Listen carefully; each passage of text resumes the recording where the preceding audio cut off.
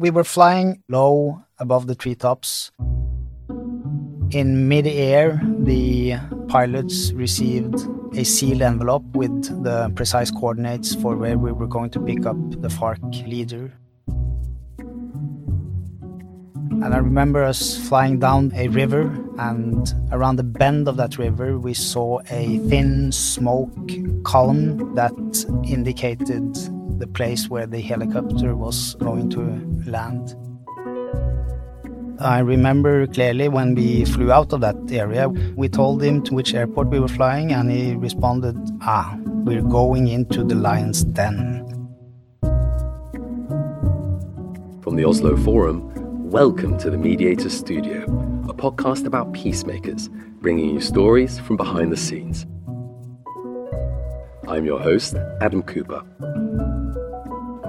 My guest today became a salmon smuggler in his efforts to end one of the longest wars in Latin America, and a chance encounter he had with a young guerrilla helped define the peace agenda in Colombia.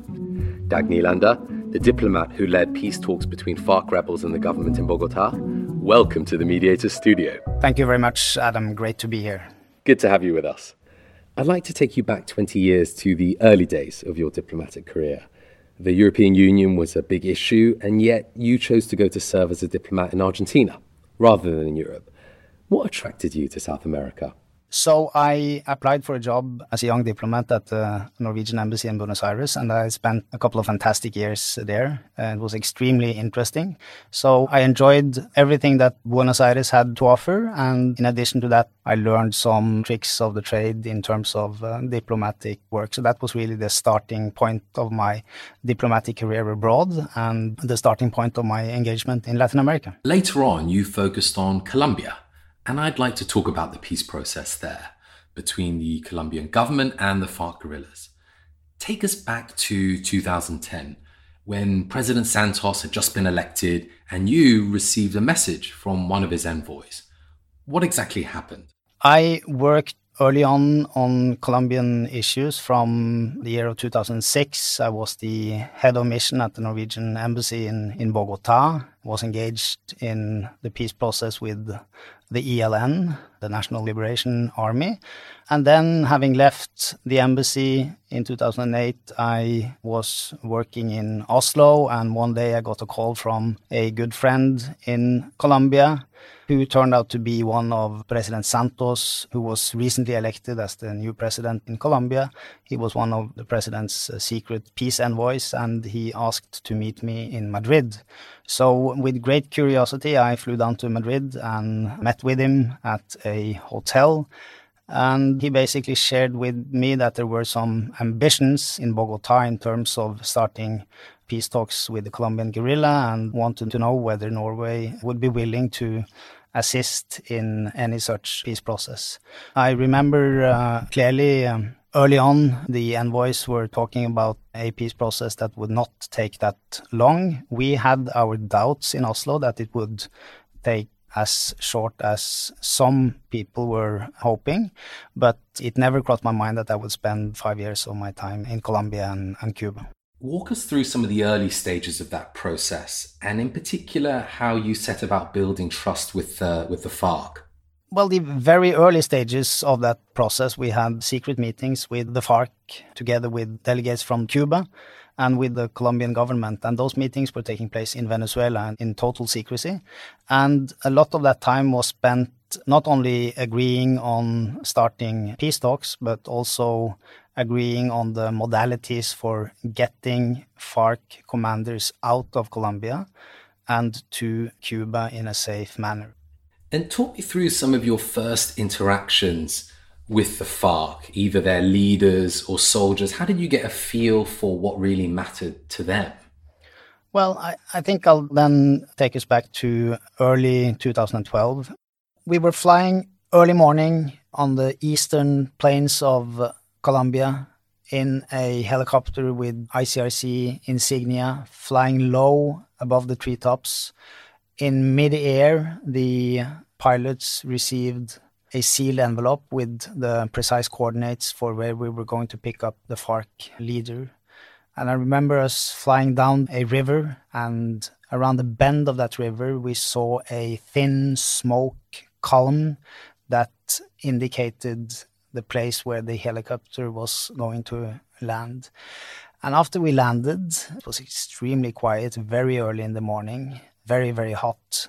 We saw slowly emerging around 20 FARC soldiers in new uniforms with modern weapons. And they told us we had to wait for around half an hour until the FARC leader would arrive to that spot. And while we were waiting, I struck up a conversation with a young guerrilla fighter, a young lady, and I understood her to have joined the FARC in late teenage years, maybe 14, 15 years old. So she had been in the FARC for around 10 years, as far as I can remember.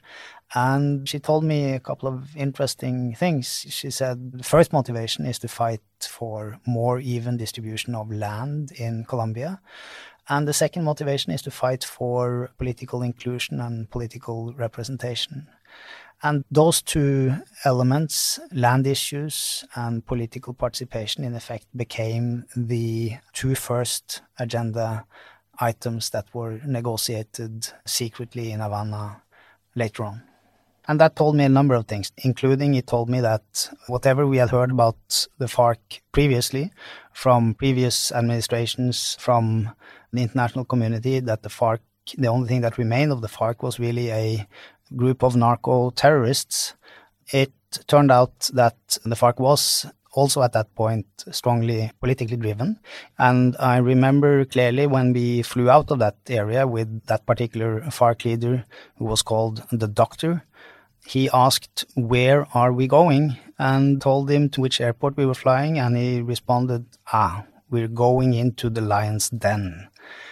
So, any peace process is undertaken with great personal risk, security-wise and politically for the participants, be they from government or from an armed group, as in this case, the FARC. And once you had built that trust and brought the parties to negotiations, you decided to hold those in the Cuban capital, Havana, to create an almost retreat-like atmosphere, it sounds. Paint us a picture. I understand that they took place, the talks, by a lake outside of Havana. What did that all look like? The Cubans set us up in a wonderful area surrounding a small lake. There were houses or small villas surrounding the lake. Each delegation would be installed in one villa each, and people would be able to roam freely within that enclosed area, running, jogging, bicycling around the lake early in the morning or late in the evening when there were no talks. And that would also provide both parties with a space for more casual encounters. On the first night in Havana, when the two delegations met, we organized a small get-together together with the Cubans. The Norwegians brought some Norwegian salmon, the Cubans brought some Cuban rum, and we were nervous, the Cubans were nervous, the FARC was nervous, and the Colombian government representatives were nervous. But it didn't take more than a couple of minutes before the two delegations and the persons interacted personally. Obviously, they have lots of shared common history, and Colombians are social beings, so the icebreaker in the Colombian peace process was relatively quick and simple. And so this is your contribution to salmon diplomacy plus Cuban rum as the means to put everyone at ease. Yes, that's right. We were bringing quite a lot of Norwegian salmon into Cuba during that particular phase of the peace process, until the moment when Colombian newspapers started to write about Norwegian salmon diplomacy, and that at that point we understood that we probably needed to tone down the salmon smuggling to Cuba. Perhaps one of the toughest issues you had to crack was disarmament. How, broadly speaking, did you approach that? Well, Adam, this was obviously one of the very, very hard questions in the peace process. And the Colombian government was very clear from the outset that they wanted the FARC to hand over their weapons to some entity, preferably a Colombian government entity. And the FARC was adamant against it, obviously. They did not want to hand over their weapons to anyone, particularly not the Colombian government. So The issue of how to frame the issue of the weapons came to a small crisis in the secret phase of the talks, when the government continued insisting on the FARC handing over the weapons, until the point that the FARC said no, and the government left the table, packed their bags, and was literally on their way to the airport. And in these kinds of circumstances, it's obviously the third-party actors like Cuba and Norway in this case that has to set themselves in action. So we shuttled intensively between the two delegations while the government was waiting for their transport to the airport. So this was really, really getting very, very close to the end of the whole peace process before it had really started. And then at some point, someone came up with the expression dejación de armas, which translates in English into laying down of weapons. But in Spanish, it's really much more subtle and flexible expression. And it gave the parties the ambiguity they needed, dejación de armas, laying down their weapons, really a relatively passive term, which don't really describe how the weapons are being laid down and possibly to whom they are being laid down to. So this ambiguity served the parties and became the operative wording of the framework agreement in 2012. And I understand that later on, one of the other thorny issues was that of justice for the victims of the conflict. How did you deal with thorny problems like that? In this very early phase, in the secret phase, there was a limited number of people around the table. I think it was 5 from the FARC, 5 from the government. The government clearly had the whole state apparatus in their back. The FARC delegation did not have the same knowledge about all the issues, and particularly not about legal issues such as transitional justice. So we spent quite some time trying to pin down how we could include the issue of transitional justice in the agenda. And in a particular coffee break, I remember someone was standing outside talking with the FARC and telling them that the real point of transitional justice is the victims. You have to put the victims at the center.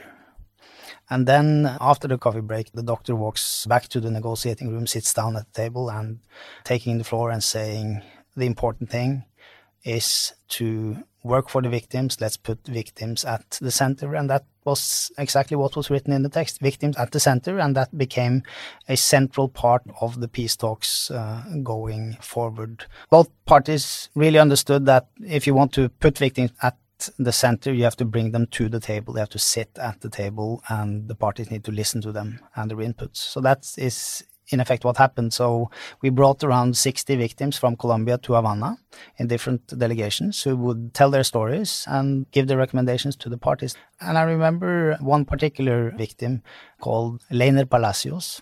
I remember meeting both in Havana and in his hometown on the Pacific coast of Colombia, a small town called Bojaya, a dense, very hot jungle area where there are no roads, only waterways, and where that village had suffered an attack by the FARC, and many people got killed, and many of them from Leiner's own family. And the way he spoke about not his personal losses, but how he and the victims could contribute to settling the armed conflict was deeply moving.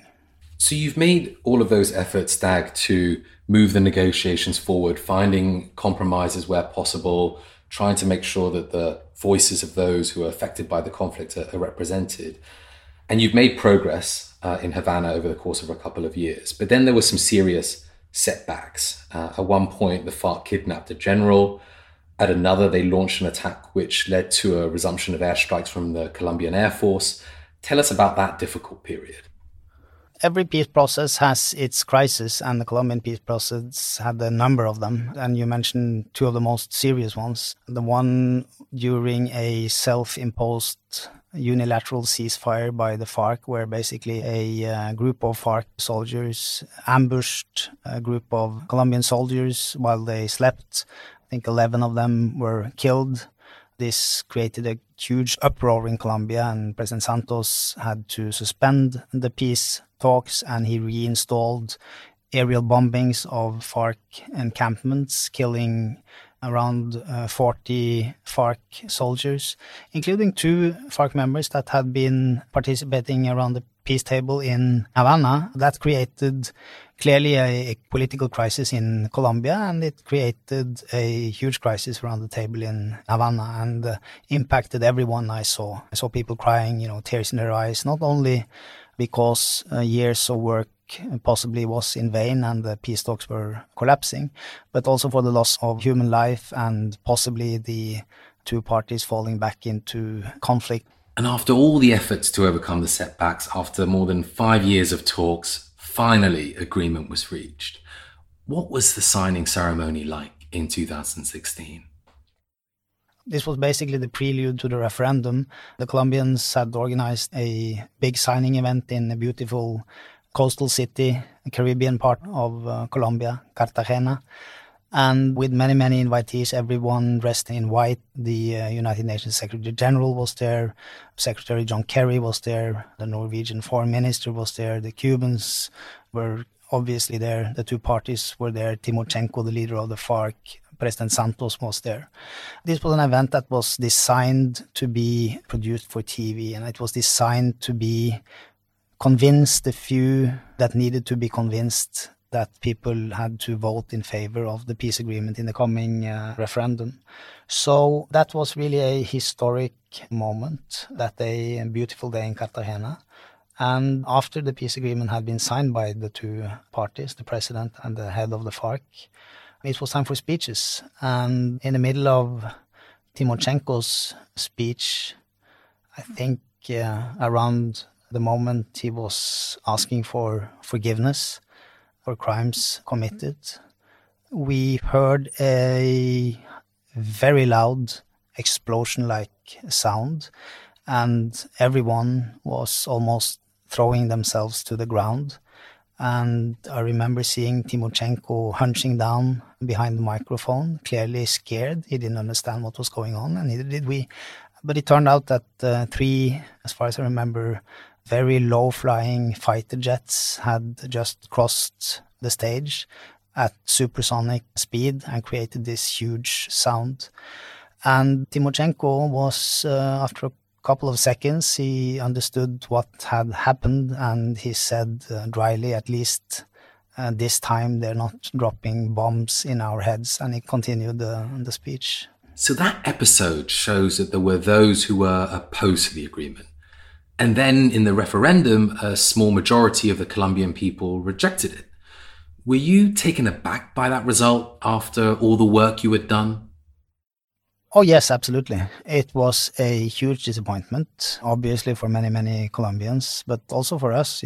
I personally had spent, 5, 6, more, close to 10 years of my life with Colombia and the Colombian armed conflict. And the fact that the referendum didn't turn out as we wanted was a huge personal setback, a political setback, and potentially a huge humanitarian setback for Colombia. So that was not a good day. And do you think there's any lessons there for how peace processes are negotiated, it being a sort of fundamentally elite exercise, but also one that needs to, at the end of the day, carry some public support? Yes, probably. But at the same time, I think it's difficult to find a peace process that has been more inclusive than what the Colombian peace process was. But you can never do enough in terms of informing and including different sectors of society. Clearly what was happening in Colombia was that very powerful sectors were against, including former President Uribe. And the enemies of the peace agreement basically used social media extremely effectively to spread lies about the content of the peace agreement and what it would lead to. And as we all know, lies on social media is very effective and extremely difficult to combat. But that is probably one lesson learned from Colombia, that you have to take it seriously and do as much as you can to fight misinformation on social media. But that was really what turned a very small percentage in the Colombian referendum. And for yourself, Dag, you've given most of your life to this sort of work, and there's no doubting the commitment that you've made. But have there been moments when the obstacles were so great that you considered throwing in the towel? Yes and no. I think, everyone who's engaged in this kind of work, on a constant basis need to evaluate whether you're bringing anything positive to the table. And I try to convince myself that's what I'm doing that evaluation every day. And many times during the peace process with the FARC, I considered leaving and letting the team work on without me. One of those instances, clearly, when I thought this was the end of it, and it was a very unhappy ending, was the day of the referendum in Colombia. But at that moment, we had been doing this for 5 years. We told ourselves, let's try to do this for a couple of more months, see if we can renegotiate the agreement and get it through Congress. And that is, in effect, what President Santos and Timoshenko decided to do. And Dag, were there any other broader lessons from this experience? We often say that Norway is not willing to do anything unless we're convinced that the parties are willing to negotiate a settlement that is mutually acceptable. But having said that, it's clear that the expression of that willingness could take different forms and evolve over time. And I think it's very important not to underestimate the power of a process, because people really change during a peace process. Dialogue changes people, and we have often seen that what seemed impossible for a party 6 months back, 2 years back, 5 years back, seems possible today. And that dynamic of a process is something that we should never underestimate. So what seems impossible today could really become possible tomorrow. So Dag, I'd like to ask you about the particular style of Norwegian diplomacy. You pride yourself on promoting peace through discreet facilitation of talks. Explain to a general listener how that works. Yes, that's true. Discretion is a key component of what we try to do. I try to rarely figure in the news and the headlines. We work low-key under the radar, often with low-level or mid-level diplomats. So that is really something that sets us apart from many other actors, I would say, in addition to a couple of other elements that we value. And one of those other elements is our long-term commitment to the parties through good days and bad days. Often a conflict is not resolvable for years. It's not mature. And you have to be there when there are nobody else that believes the conflict is mature to be settled. And that really takes stamina. You need a system that encourages and values the commitment of often young diplomats, as I said, working for years and years on the same conflict. Secondly, I think what sets us apart from many others is an ability to take quick decisions. The distance between a diplomat in the field working on a peace process and the foreign ministry in Oslo is very short. Takes only a text message or a quick phone call, sometimes directly to the minister, to get the clearance we need to move forward on specific issues. And thirdly, we work closely with Norwegian and international NGOs, humanitarian NGOs, NGOs working on human rights, or indeed organizations that are specialized on mediation, such as the Center for Humanitarian Dialogue, obviously, and the Norwegian Center for Conflict Resolution. So being able to draw on those organizations is also a key aspect of the work that we do around the world. And yourself, Dag, being one of those mid-level diplomats who, as you say, flies under the radar, what would you say are the pros and cons of that approach compared to, say, the UN, which tends to appoint those of a higher profile? Well, I would limit myself to speaking to the pros. There probably are some cons, but the pros, in our case at least, outweighs the cons significantly. Well, it gives us flexibility, it gives us creativity, moving below the radar and often pushing the parties to take ownership of their own process. And we often say that to the parties, that they really need to be in the driver's seat of the process. And sometimes we can see when the mediator is being pushed to the forefront of things, also in the media, there are sometimes the tendency of one or both parties leaning back and looking at the mediator and expecting the mediator to come up with the golden solution in every situation. And I don't think that's good for a process, and it's certainly not good for the sustainability of that process. So the party's own ownership to a process is important to us, while we work quietly in the background and nudging the process forward. So the profile of Norwegian mediators often fits this philosophy. There are exceptions, of course. We sometimes deploy more hard-hitting heavyweighters. Erik Solheim in Sri Lanka comes to mind as one of those examples. So if you were to go back in time then and meet the 10-year-old Dag Nylander, would you advise him to go into mediation or steer him off it? Well, I'm not sure. On good days, I would definitely advise him to do this. On bad days, I would tell him do something completely different, because it comes with lots of sacrifices. And the life of diplomats, in spite of what many people believe, it comes with lots of sacrifices, because you spend quite a lot of time away from your home and often away from your family. So it's not always easy, but most of the time it's very rewarding. Well, thank you, Dag, for sharing with us your experiences. Thank you for joining us today on the show. Thank you very much, Adam. It has been a pleasure. That was Dag Nylander in the Mediator Studio, an Oslo Forum podcast brought to you by the Centre for Humanitarian Dialogue and the Norwegian Ministry of Foreign Affairs. If you've enjoyed your time in the Mediator Studio, why not recommend it to a friend and leave a review wherever you get your podcasts. Please do continue the conversation with me on Twitter at AdamTalksPeace and listen to other episodes at osloforum.org. That's all from me, Adam Cooper.